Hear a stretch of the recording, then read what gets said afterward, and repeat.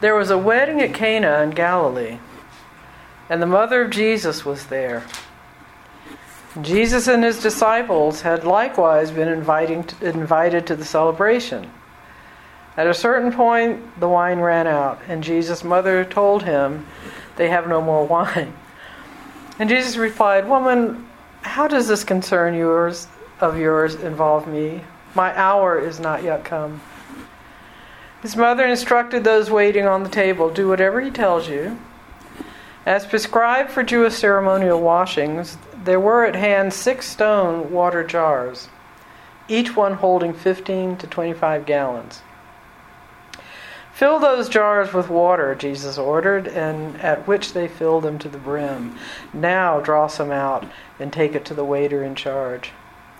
They did as he instructed them, and the waiter in charge tasted the water made wine without knowing where it had come from. Only the waiters knew, since they had drawn the water. Then the waiter in charge called the groom over and remarked to him, "People usually serve the choice wine first. Then when the guests have been drinking a while, the lesser vintage. What you have done is keep the choice wine until now." And Jesus performed this first of his signs at Cana in Galilee. Thus did he reveal his glory, and his disciples believed in him. After this he went down to Capernaum, along with his mother and brothers and his disciples, but they stayed there only a few days. This is the gospel of the Lord. Praise you, Lord Jesus Christ. So we know from this reading who the real power was in that family. Here they ran out of wine, and Jesus is sitting there, and his mother says, "They have no wine." Hint, hint. And Jesus said, "My hour has not yet come. Why are you doing this?" And what does she do? She doesn't explain to him why she's calling him out to, provide the wine. She goes up and says, "Do whatever he tells you to do."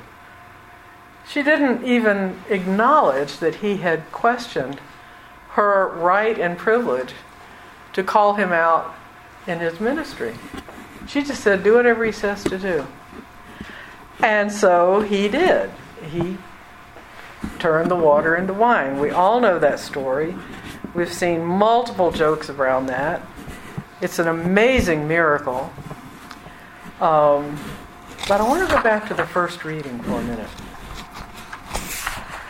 and listen to what it says. And I think because tomorrow is the celebration of Martin Luther King, I think it's important to just hear what Isaiah is saying in this.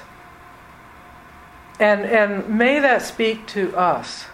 "I will not be silent. For Jerusalem's sake, I will not be quiet until her vindication shines forth like the dawn, and her victory like a burning torch." What is the vindication and what is the victory? We can interpret that being kind of a militaristic nation. We can interpret that as we will have our vindication. We will go and conquer whoever we need to conquer. We will oppress whoever we need to oppress. We will suppress whoever is speaking out.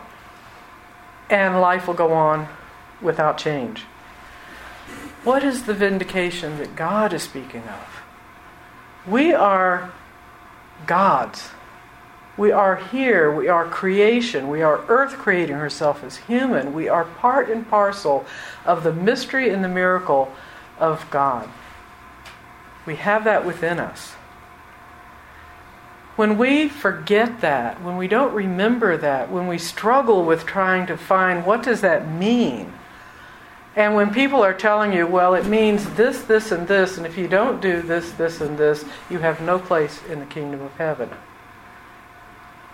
If we have believed that all of our lives, and when we've believed the messages that we have received, we were having a conversation before Mass about how women were treated in the Roman Church.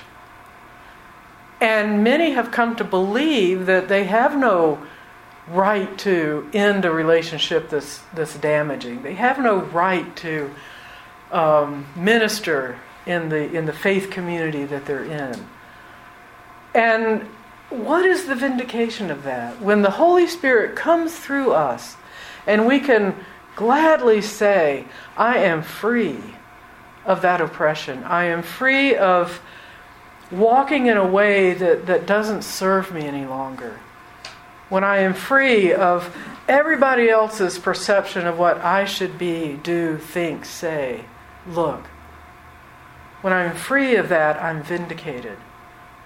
So to me, when I read this verse out of Isaiah, vindication is freedom. We have been set free. And Jesus says that. The truth will set you free. What is the truth? We are God's. We are part of creation.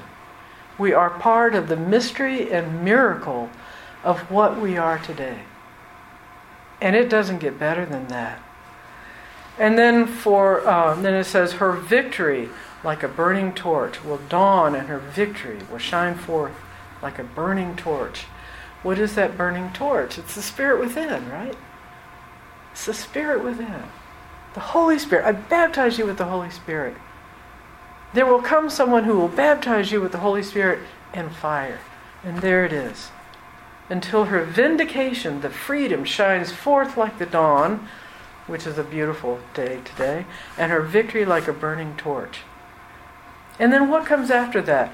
Nations shall behold your vindication, and all kings, all rulers, your glory, and you shall be called by a new name, pronounced by the mouth of the Lord. That's the promise, that's the guarantee. You shall be a glorious crown in the hand of the Lord, a royal diadem. No more shall people call you forsaken, or your land. Remember the metaphorical, the land desolate. But you shall be called my delight, and your land espoused. What does espoused mean? It means the two become one. Not one and a half, half, 3/4 and a quarter, but one. And we know people that are in really, really good relationships. And that oneness is one of mutuality, equality, sustainability, love, compassion, all of those gifts that we talk about.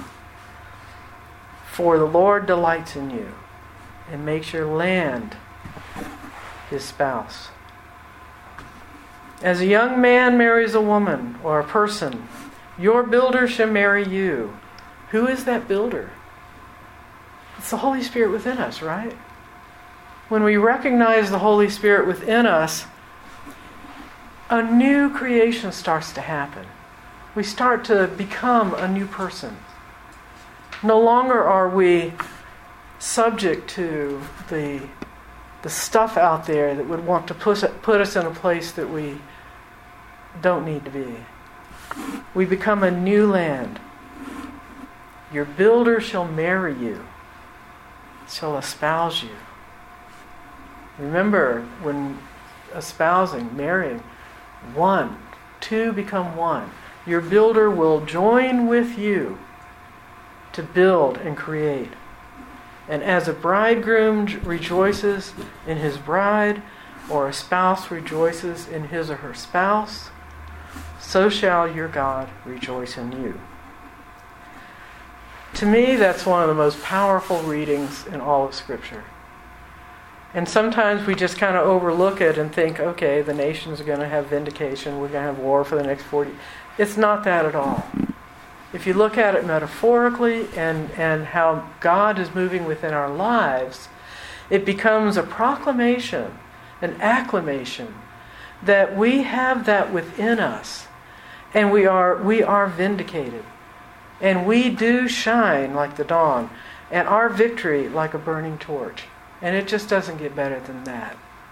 And so we celebrate Martin Luther King tomorrow. I just want to ask you to remember one story, and I saw this on Facebook, just one story of his. He was at a meeting, and while he was at a meeting, he got a phone call to say that his house had been bombed. And he and his wife and children were in the house. And he went home. There was already a mob At this point, it was a mob out there ready. They were armed. They were ready to go and do hurt. And he went into the house and realized that his family was okay. The house was damaged a little bit, but the family was okay.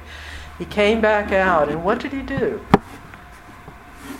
He said, "My family is alive and safe. Let us not add violence to violence. Let us approach this in the spirit of love. So put down your weapons, go home, and don't seek vengeance, because it's okay. We can win through love far more than we can win through hate and anger." And so I just want to leave that with you. That speaks to this reading so poignantly. It's what we do inside, how we change inside, how we allow the Holy Spirit to transform us, that makes the difference. And in our world today, if we meet vengeance with vengeance, anger with anger, violence with violence, hate with hate, we are forsaking who we are. And we will not have our vindication, and we will not shine like the dawn, and our victory will not be like a burning torch. But we know within us, we know our capacity for love, our capacity for gentleness and compassion, our capacity to say to those who we believe in the moment are our enemies, "I love you. I love you." And it hurts me to see your capacity for love not shining through. But I'm going to love you still. And I'm going to be here for you, a witness to what you have the capacity to be. What you do with that is yours. Because I am doing for me what I need to do. And then our vindication shines forth like the dawn, and our victory like a burning torch. Any thoughts?